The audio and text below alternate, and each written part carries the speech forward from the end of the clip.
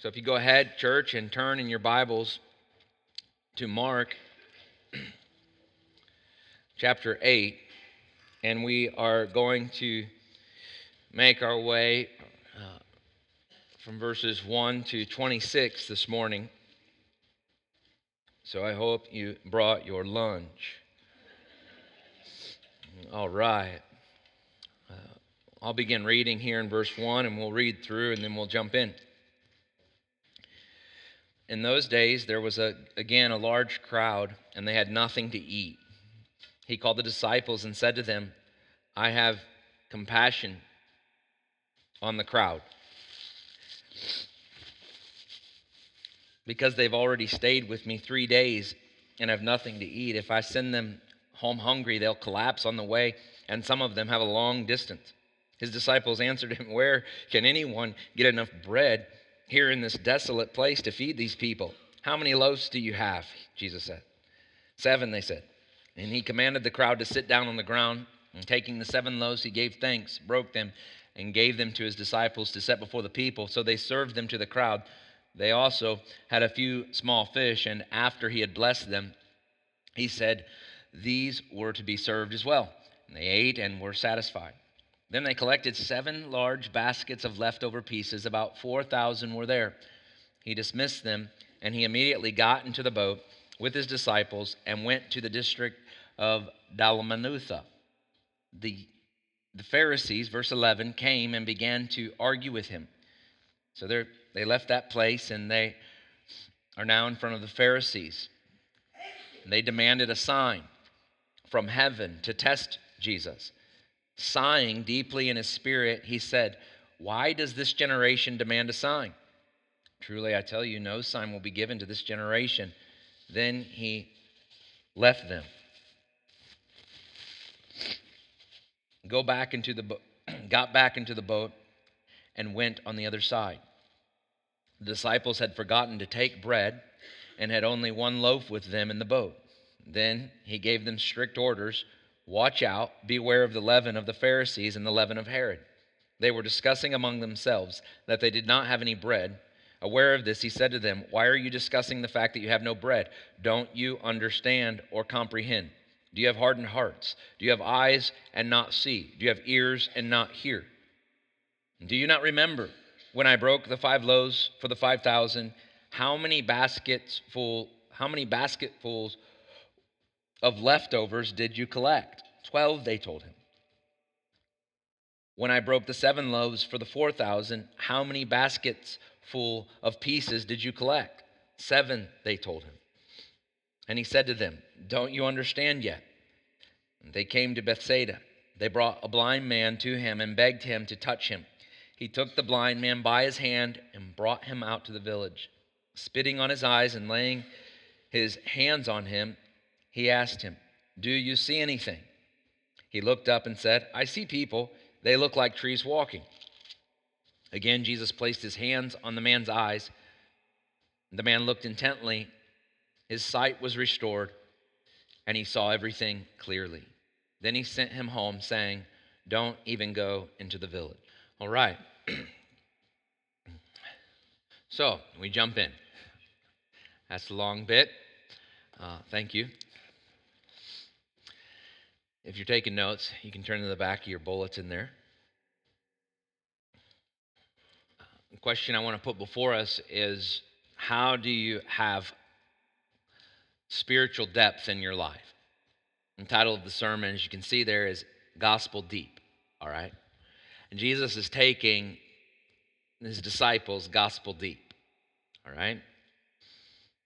And why do you want to go gospel deep? We can start there. And it's very simple, okay? You want to go gospel deep because that is where you find meaning and satisfaction that your life was intended to know and experience. Right? Without gospel depth, right, you are just living for this world, okay? That's the difference. Right? Without gospel depth, you're just trying to take things that are finite and draw meaning from them. You're adopting values and principles of this world that won't pay any eternal dividends, right? It's a terrible investment, right? The message here that Jesus is speaking that we're going to receive and take home, all right, is to be encouraged, to be steered away from and protected from this shallow spiritual experience. All right? That I think Jesus is the word today to us is meant to protect us from a superficial spiritual life. All right? We want to be healthy, fit disciples. The Gospel of Mark's a lot about discipleship. And to be healthy and fit, right, I've got to learn, number one, first point this morning, that I can't live by bread alone. All right? So let's receive that. You don't live by bread alone. So verse 2, look there. Motivated by compassion. Read it. Jesus says it. Jesus says this. I have compassion. Like, I don't have to interpret that this morning for you, right? He just says it. I underline that. I have compassion. That's Jesus. You wonder, does Jesus love me? Does he just care? Right? Hear the God-man in the flesh? Does he know what I'm struggling with? Does he know what's going on? Yes, yes, and yes. He says it. You don't have to wonder. I have compassion. Someone with compassion, okay, looks out and sees some needy folk and he gets concerned. Right? That's what compassionate people do. Agree? Right?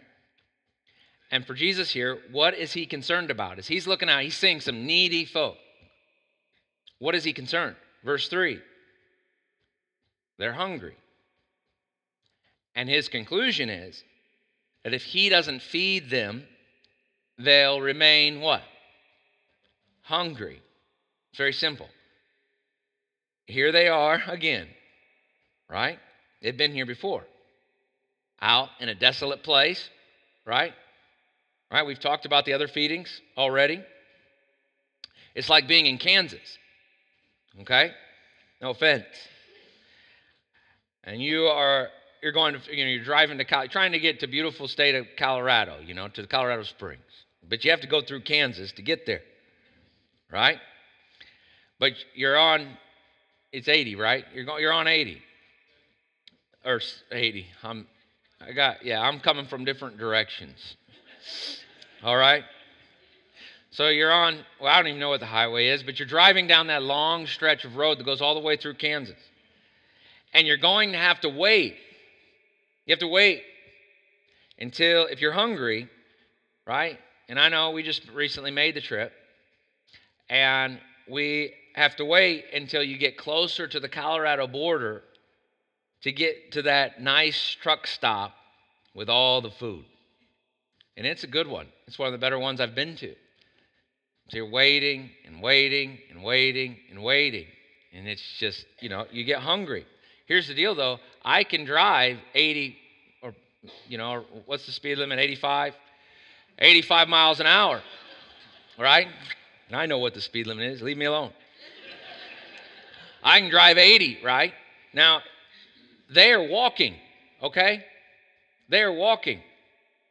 And Jesus is concerned. They'll continue to be hungry if Jesus doesn't do anything. And according to the text there in verse 3, there are serious consequences to not being fed by Jesus, right? And what are they? It says they will collapse. Verse 4, we see the disciples' response. We can come back to this idea. Hopefully we'll make it. When we don't feed on Christ, we will collapse. We don't understand what it is to come around and eat here at the Lord's table. And we say, hey, when we get to eat at the Lord's table, like that's the best meal of the week. Okay? You don't need to eat again. And everybody gets confused. What? You want us to fast this whole? Like, no, this is the best meal, okay? Because of what it points to. Our true spiritual need. Without it, our soul is desolate. We will collapse, you see? We need it. Verse 4, we see the disciples' response. Where can we get enough bread? The disciples forget who fed them yesterday. Right? That just makes me think, man, Lord, forgive me. I forget who fed me yesterday. They forget the time he fed 5,000 with 5 loaves. And you know what? Their question is as reasonable as it is forgetful and faithless. Isn't that something? Their question is so reasonable, but it's also forgetful and faithless. And how I reason the same way. I can reason myself right into forgetfulness of what Christ has done and right into faithlessness as a follower or one that claims to be. Right? What a troubled situation they're in. The disciples forget. And think of all the reasonable questions we have for God. Think of all the reasonable questions you have for God that can just reflect a forgetfulness on your part of what he's done for you. Think of all the reasonable questions that you have for God that can just reflect a faithlessness in what he's promised you. Where can anyone, they said this is their question, where can anyone get bread in this desolate place to feed these people? Jesus again performs a miracle that points to his power and authority. And see what he wants to do right here in this text. See what he wants to do with his power and authority. I can tell you I wouldn't have done that with my power and authority. He exercises, what does he do with it? He exercises his attribute of compassion, right? How compassionate it is to feed hungry people so they don't collapse. And that is nice, isn't it? That's a very nice thing. But you know what? We will, right? If that's all that's done, we'll be hungry again tomorrow, won't we? Further, there, right here in this text, there is a more significant hunger that we need to have met that Jesus is pointing to. There's a growling hunger that if not satisfied, the biggest problem becomes not just the desolate place that we're living in, okay, but the desolate souls in us. Internally, we need to feed. Internally, I need to feed. Humanity was made with a God-sized hole. You've heard that before, right? And you can make fun of it and call it cliche and critique it. But the fact is, it's true. Humanity was made with a God-sized hole. And I can tell you I've felt that void, that hole. And turning to Jesus, right? And calling out to Jesus after having felt that God-sized hole. Boy, I experienced him ministering to me and filling that hole that no bread could fill, right? Only Jesus. Internally, we need to feed, right? Just look around this week. Look around this week. You can see people are feeding on all sorts of things. And look where it leads them. They are empty. They got nothing. And look the kind of things they do when you got nothing and you are desperate, right? Because your soul is desolate. That's the serious trauma. Why does some 18-year-old go on and kill innocent children? Huh? That could have been one of our children, right? His soul was desolate. Why do people kill? Their souls are desolate. Why do people commit suicide? It happens all the time. Their souls are desolate. See, there is a God-sized void. Only he can satisfy. And if you're here this morning trying to have other things say, it will not work, I promise you. Please hear it this morning. Why do people abuse innocent people? Because our souls are desolate. Why do you slander others? Because your soul is desolate. Why do you lust? Because your soul is desolate. Why do you? Fill in the blank. Why do you? Why do I? Because our soul is desolate. And Jesus is trying to teach that the real need is not bread in the cabinet. We have a spiritual hunger, and there is no bread in the cabinet that will be able to satisfy that hunger. I'm here to tell you, I like good bread. Okay, I'm terrible at low-carb diets because I just see the bread, and I go after it, and I sneak it. Right? It's interesting, you're going on at this age. You're supposed to be doing the diet for yourself, but yet I get up in the middle of the night like I got to sneak to break the diet so my wife won't see me. All right, what's wrong with me? Right? Anyway, I like good bread. It's one of my favorite things, okay? And there are certain types of bread, oh man, it's warm. It's so satisfying. Like Louise Meadows. She makes some good bread.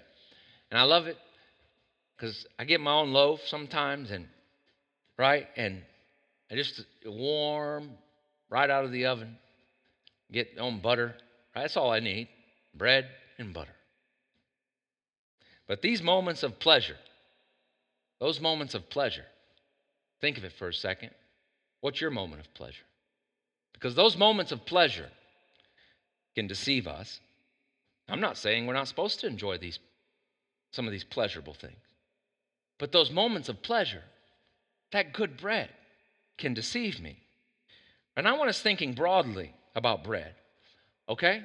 Bread can be referred to as money, right? You talk about the breadwinner, that's the person that's making the money. Okay? So you understand this already. When we talk about bread, we are talking about the material world. We are talking about survival on the one hand. We are talking the more bread you have in this life, what? The better off you are. Right? The more bread you have in this life, you feel it. You're tempted by it because the more bread you have in this life, even when you're in a desolate place, it can make the place feel not quite as desolate. You know what I'm saying? Yeah. But that bread is just buying you a few hours. That's what I want us to hear this morning. You see that? That bread's only buying you a few hours. Okay? And then you're going to be hungry again and again and again.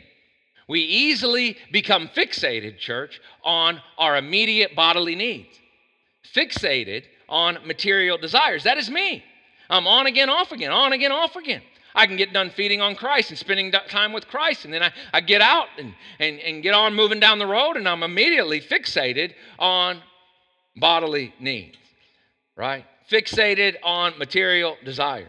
Lord, help us, right? Look how Jesus feeds.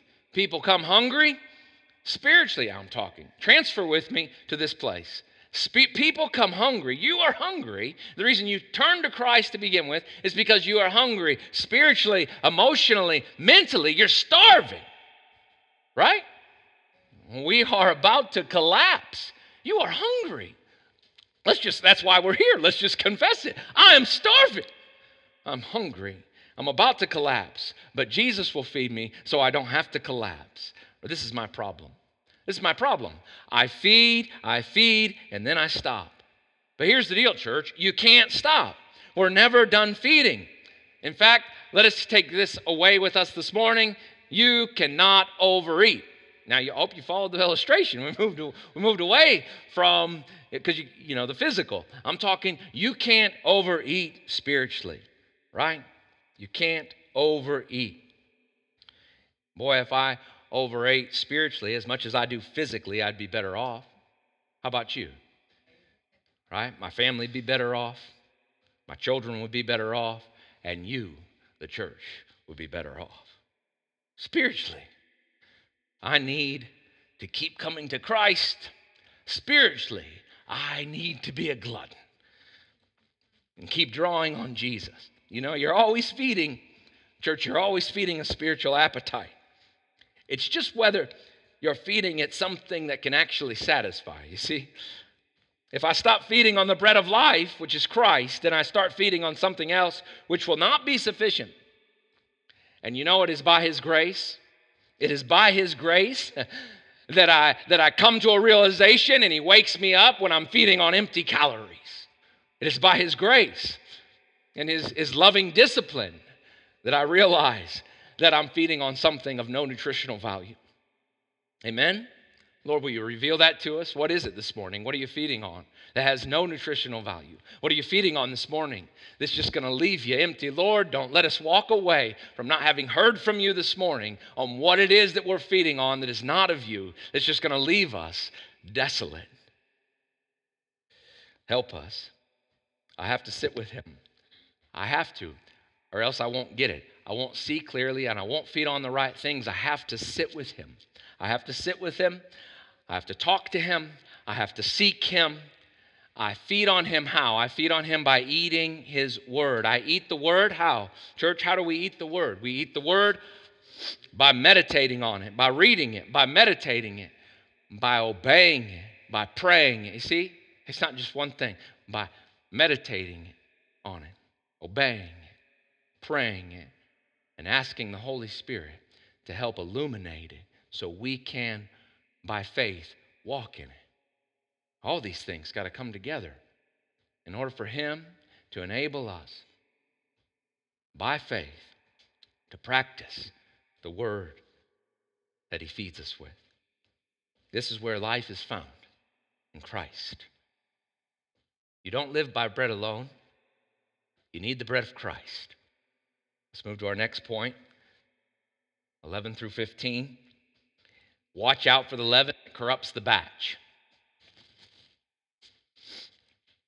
Watch out for the leaven that corrupts the batch.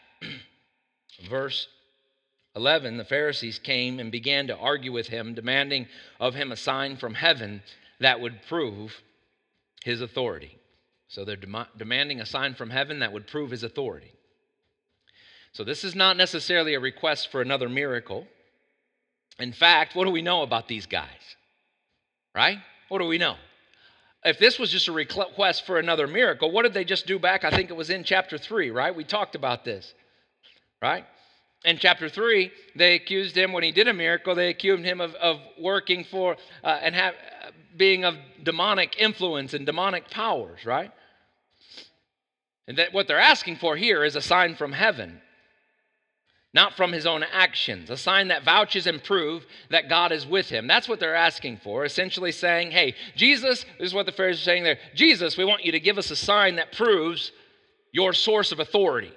How are you doing and accomplishing the things that you're going about doing? But they approach this, right? They are hostile to Jesus. Their hearts are hostile.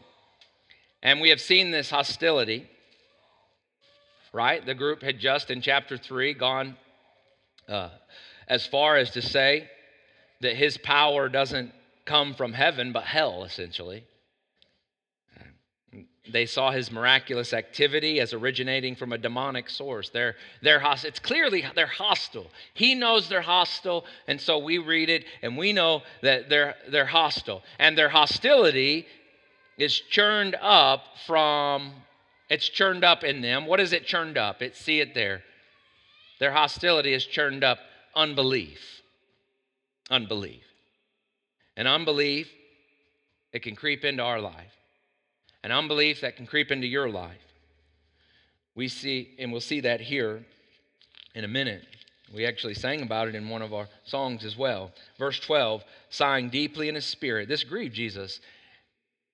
This sigh might also be frustration, grief, anger. It says verse 12, look, Jesus says, sighing deeply in his spirit, he said, why does this generation demand a sign? Truly, I tell you, no sign will be given to this generation.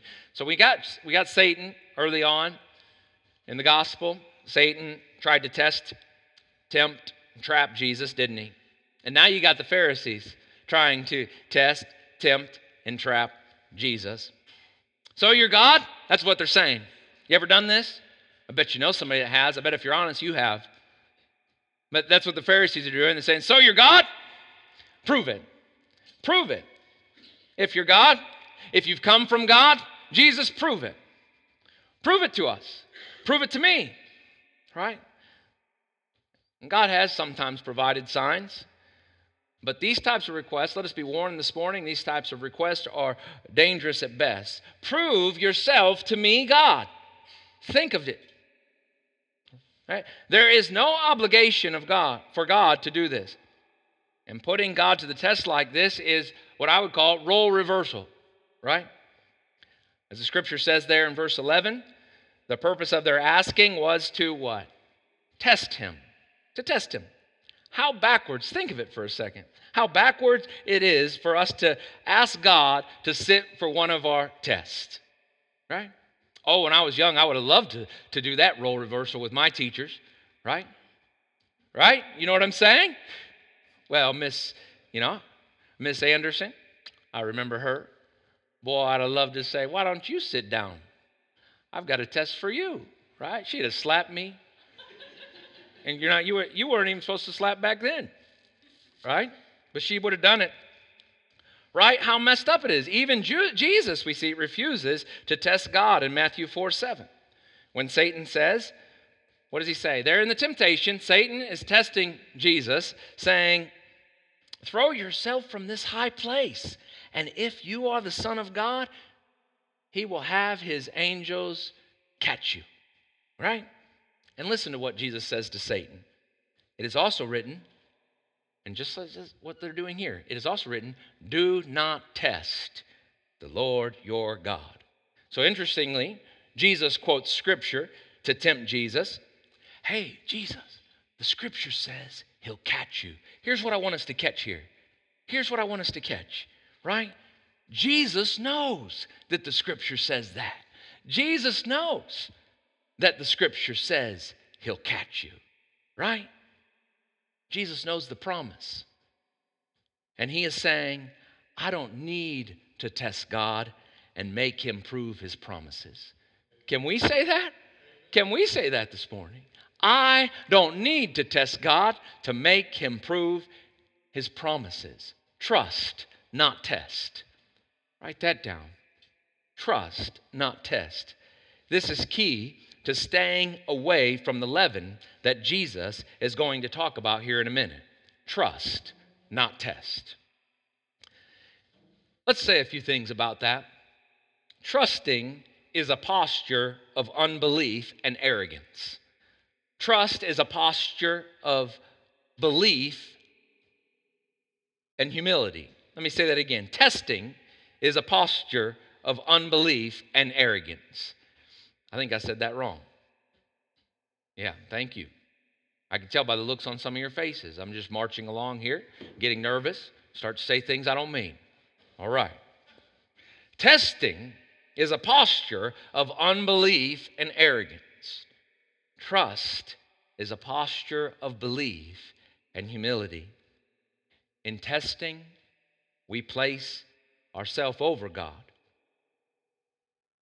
And whether we come his way, okay, place ourselves over God, and whether we come his way is conditioned on how well he performs on the test we put to him.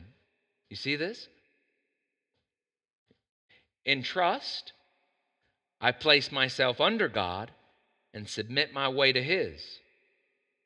See, in testing, I want him to come into my lane of doing things. You follow?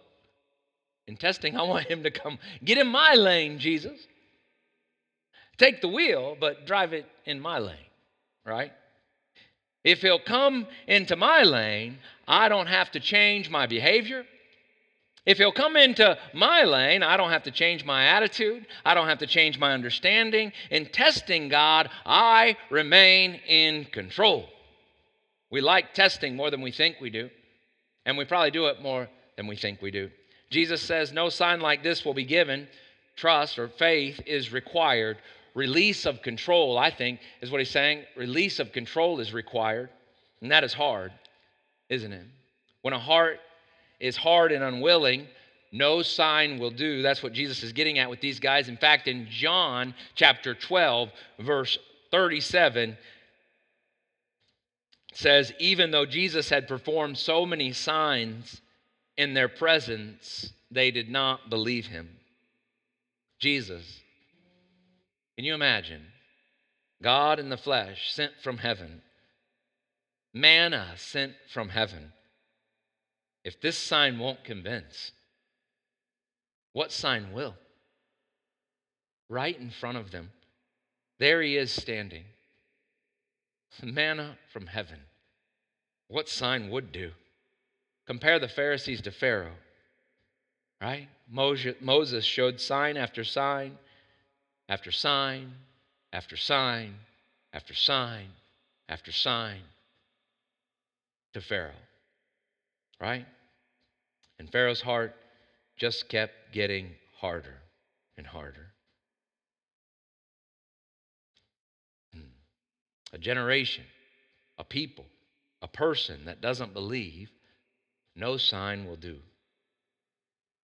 Pharisees here are not looking to have genuine spiritual life from God. That's not why they're talking with Jesus. They are trying to protect their wealth, their power, their success, their privilege. They are going to these bakeries, right?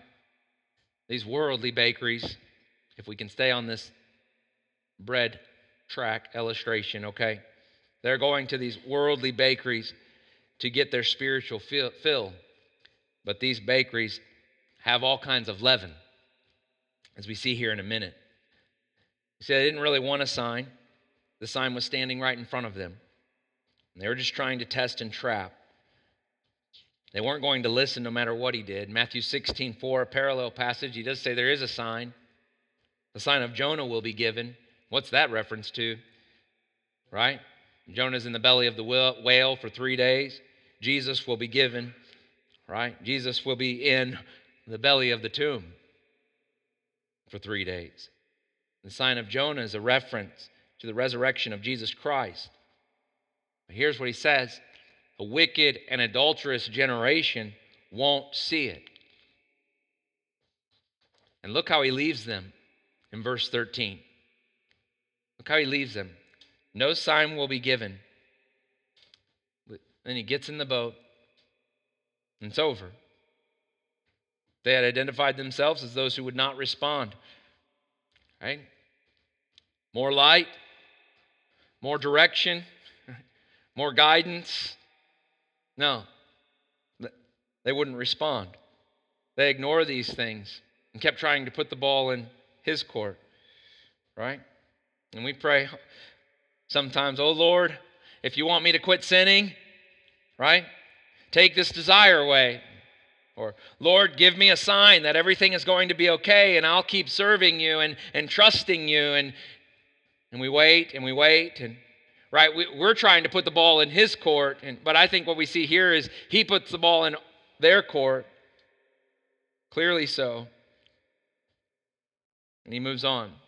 Verse 14, we now turn to the disciples' unbelief. So they're at risk.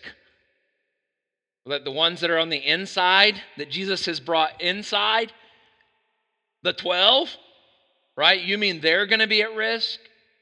Yep. They're at risk at acting like the outsiders, the ones that will not believe. So there the disciples are, 14. They're on the boat, again traveling with Jesus, and they start talking amongst themselves. At least this is how I'm imagining it. And we learn what? They forgot. Can you imagine, though, if we can just stop like that? Oh, man, you are probably kicking yourself, right? Like you forgot the bread. I mean, come on. Like, he's giving you lots of bread, and you can't even, just make... It seems like you'd make sure you'd have bread on you. That's not the point here. Actually, Jesus gets on them for worrying about this, but they forgot to bring the bread. So I kind of understand it. I'm like, they've got to be like, a blame shifting, Peter, you're an idiot. Right? I don't know. But I assume Jesus knows that they're talking about bread and sees that they forgot it. And as they're focused on bread, he gives them a stern warning about bread.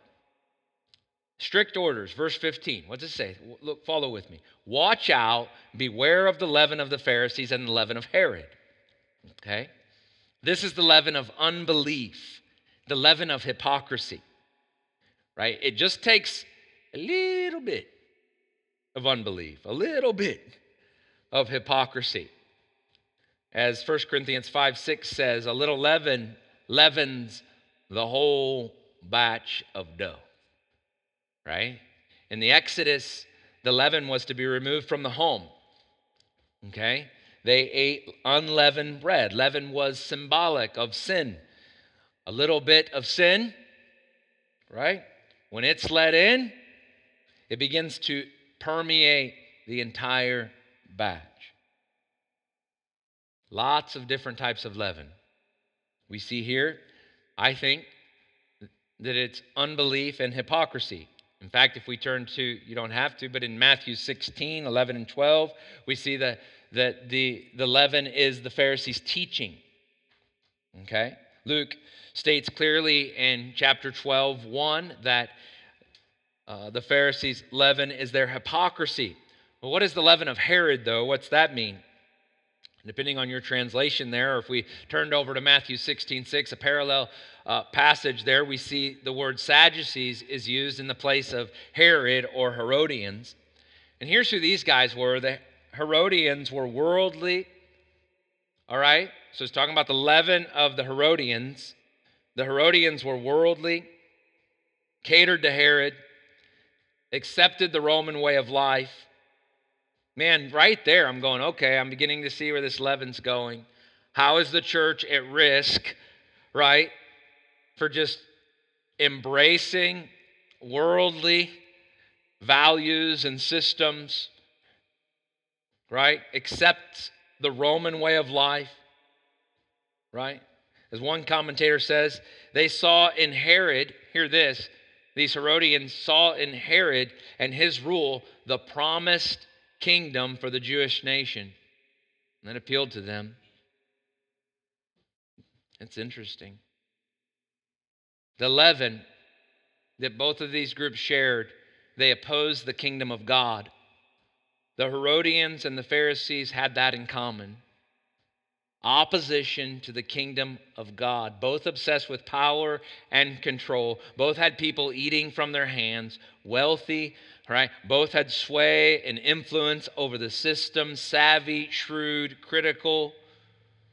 Wow.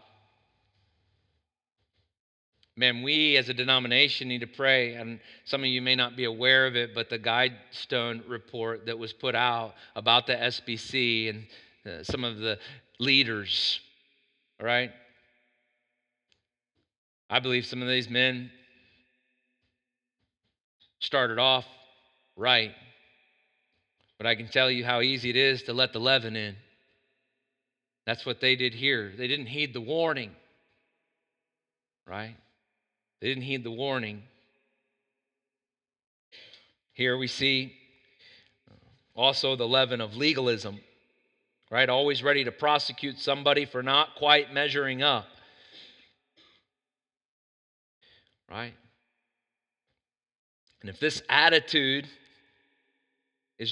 drips into the heart and mind of the disciples, it corrupts the whole batch.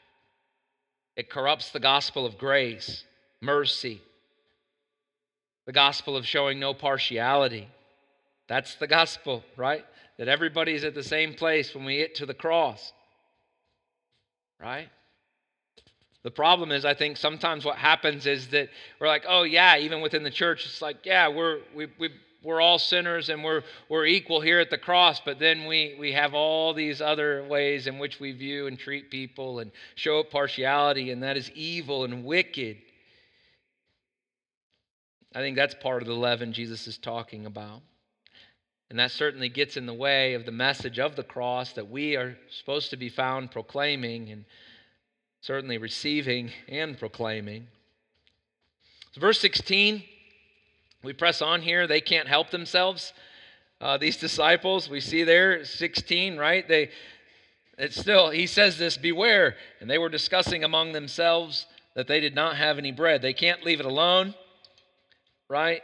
How easy it is for us to get fixated on the wrong thing. And I just saw myself in this passage so, like, too much, to be quite honest. Just fixate. It's so easy to get distracted in this world, in this life. It's so easy to fixate on the superficial. It's so easy to fixate on the wrong thing. And by doing so, church, we let the leaven in. We see that these disciples are just as susceptible to the different types of leaven as the Pharisees and these Herodians. But instead, here in our final point, we see they take a different path, verses 17 through 21. They allow the bread of life to question them. Will you allow the bread of life to question you this morning? Will you subject yourself to the questioning of Jesus? Right? Jesus isn't concerned, as we see here in the text, that they didn't plan well. He confronts their spiritual shallowness like a prosecuting attorney. Okay? Look there at 8 questions, depending on how you're counting, in 17 through 20. All these questions expose their spiritual shallowness. Right? Their poor spiritual discernment, their lack of understanding, their hard hearts, their blind eyes, their plugged ears, right? And these things open the floodgates for the leaven of unbelief and hypocrisy. Here you pretend to have understanding that you don't have. How many Christians, how often are we guilty of that? Maybe you do it to save face. Maybe you do it because you are fooled, actually. You think you have understanding spiritually that you don't have, but you're not walking with Christ. You're not feeding on Christ. How could you have understanding? You ever present like your heart is soft when it's not? You present, right, to those in the Christian community as if you can see and hear, but the fixation in your life, the things you fixate on in your life tells us that when it comes to spiritual life in Christ, your eyesight is blurry at best. You can't hear because your soul is always screaming about something or someone else being the problem. At the most basic level, there in verse 16, they're stressing over not having bread is an insult to the one who has twice now miraculously provided them with bread. Can you believe it? Really? Are you like me? I need to sit with this passage for a while because I'm just like that, right? There is this complete disconnect from their situation and who is present with them and what he's done just not too far in the past, twice. Once again, they aren't living with an understanding of who's in the boat with them. Right? Talk about the storms and other places. They've been in the boat with this guy before, right? And they forget who's in the boat with us. And in the storms of life and the desolate things, situations that we get ourselves in, church, we can forget who's in the boat with us. Jesus is questioning, praise God, if we'll submit ourselves to it and subject ourselves to it, Jesus is questioning this morning will draw us out of our superficial, materialistically focused spirituality. Get that? All right? We need to be drawn out of our superficial, materialistically focused spirituality. And Jesus appeals with questions to get their minds to think about what's really happening. What is really going on in my life? What really matters in my life right now? What do I need to be fixating on? What do I need to be focusing on? Because we tend to get fixated on the road. Just know, like start your morning out knowing that if you go walking out into your day without setting your eyes on Christ, you will get fixated on things that don't matter. Just know that and say, so Lord, I need to start my day and get fixated on you. And even when I do that, right, I'm going to have to return throughout the day again and again and again because it is natural for me to focus on the natural. Jesus is calling us this morning to go deep, to go gospel deep. You know, I was reading from a commentator and I like the way he said it. As he's looking at this passage, he said, some people need extra help. Like the man who went to the bank and said he wanted some money. The teller asked him to make out a check. Okay, you understand what's going on? The teller asked him to make out a check, but the man wouldn't do it. So the teller said, hey, if you won't sign the check, I can't give you the money. So the man went across to another bank where the same conversation took place. But after this exchange, the teller at this other bank reached across the counter, took him by the ears, and banged his head 3 times on the counter. After which, the man took out a pen and calmly signed a check. The man then returned to the first bank and said, they gave me the money across the street. And of course, that teller at that other bank's very interested. How did that happen? Asked the teller. Well, they explained it to me, answered the man. And Jesus now explained it to his disciples, right, by banging their dense noggins against a hail of questions in verse 17 through 20. Why are you talking about having no bread? Bang. Do you still not see or understand? Bang. Are your hearts hardened? Bang. Do you have eyes but fail to see and ears but fail to hear? Bang. And don't you remember? Bang. When I broke the 5 loaves for the 5,000, how many basketfuls were left? 12, they replied. And when I broke the 7 loaves for the 4,000, how many basketfuls of pieces did you pick up? They answered, 7. Bang, bang, bang, bang.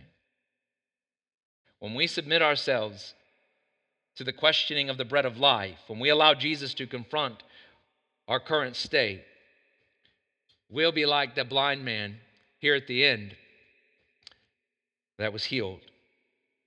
As you read there, he came to Bethsaida. They brought a blind man to him and begged him to touch him.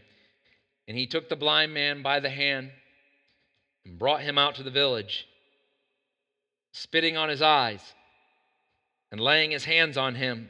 He asked him, do you see anything? He looked up and said, I see people. They look like trees walking. And again, Jesus placed his hands on the man's eyes. The man looked intently at his sight, and the man's sight was restored, and he saw everything clearly. Then he sent him home saying, don't even go into the village. When we allow leaven in, it disrupts, it distorts, and blinds us from seeing Christ clearly. Right? If you're allowing leaven into your life, that is sin. If you're allowing sin in, right? If you are fixated on the unspiritual, and we could say that just generally as we move to close here this morning.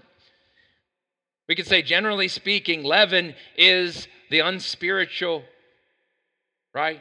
The things not of God and Christ his Son. And focusing on the unspiritual has us prioritizing and valuing things that don't matter and can't sustain us. That's what we see. When we subject ourselves to the questioning of the Word and Christ, he draws us into gospel-deep relationship with him. When I feed on him, it helps me see. When we draw close to Christ, he takes us from being blind to seeing clearly. When I feed on Christ, it helps us, right? When we feed on Christ, it helps us not be dragged down by our sin, by our failures. Are you being dragged down this morning by your sin and by your failures? When you feed on Christ, it helps you. Hear this, because the disciples were fixated on this. They were fixated on the business of life. They started talking about the bread. That was their business. They were supposed to have the bread, and they're fixated on the business of life, right? Feeding on Christ helps us not to be so fixated on the business of this life. The business, we could say, are the irritations. And I can tell you, irritations can be terrible, right? Forgetting the bread can be terrible, okay? It's like having itchy skin. Say, where are you going with this? Well, I'm moving to close. All right? It's like having itchy skin. A little itchy skin can consume your life and make for sleepless nights. All right? I don't know what's been going on, but I've had some itchy skin. That's why I'm talking about it. All right? Recently. Okay, just stay away. I don't know. All right? And it's caused some sleepless nights, right? It can consume your life. And telling someone, like this is what Jesus was saying. So I don't want us to leave here and having missed this, so I've got to wrap this up in this way, all right? But telling someone to ignore the business of life is like telling them to ignore their itchy skin. It's not pragmatic counsel. And so we dismiss it. You see, we are quick to submit our spiritual life to pragmatism instead of submitting pragmatism to our spiritual life. This allows us to justify not thinking of Christ very much. You see? Well, because I have other business to attend to. I'm too busy this morning to spend time with Jesus. I've missed a few days of talking and praying for my church because I'm just, the business of life has grabbed hold and got me fixated and consumed, right? And we allow ourselves to compartmentalize and justify. This allows us to complain about all the business irritations of life and not for a moment think that we're letting the leaven of unbelief in. And so we ask this morning, as we reflect and meditate on this passage, are you consumed? Each one ask. Will each one ask this morning? I don't care how old you are, if you can hear my voice. Will you ask this morning, are you consumed with the itch? Are you? Man, it's hard not to be. Are you consumed with the itch? I think the only way to not be consumed is to turn to Christ. Otherwise, it will consume you. You can't overcome it. The irritations of this life, they're too annoying. They're too frustrating. They're too overwhelming. Say, when we're consumed with that, right, the general bits of leaven mixes in. We can say what we want with our mouths, but when our lives are being consumed by the things of this world, all its troubles, consumed with having good bread to eat, obsessed with the mundane, the shallow, when this is what drives our heart's affection and attention, we're letting the leaven in. And it'll ruin us, right? It'll ruin.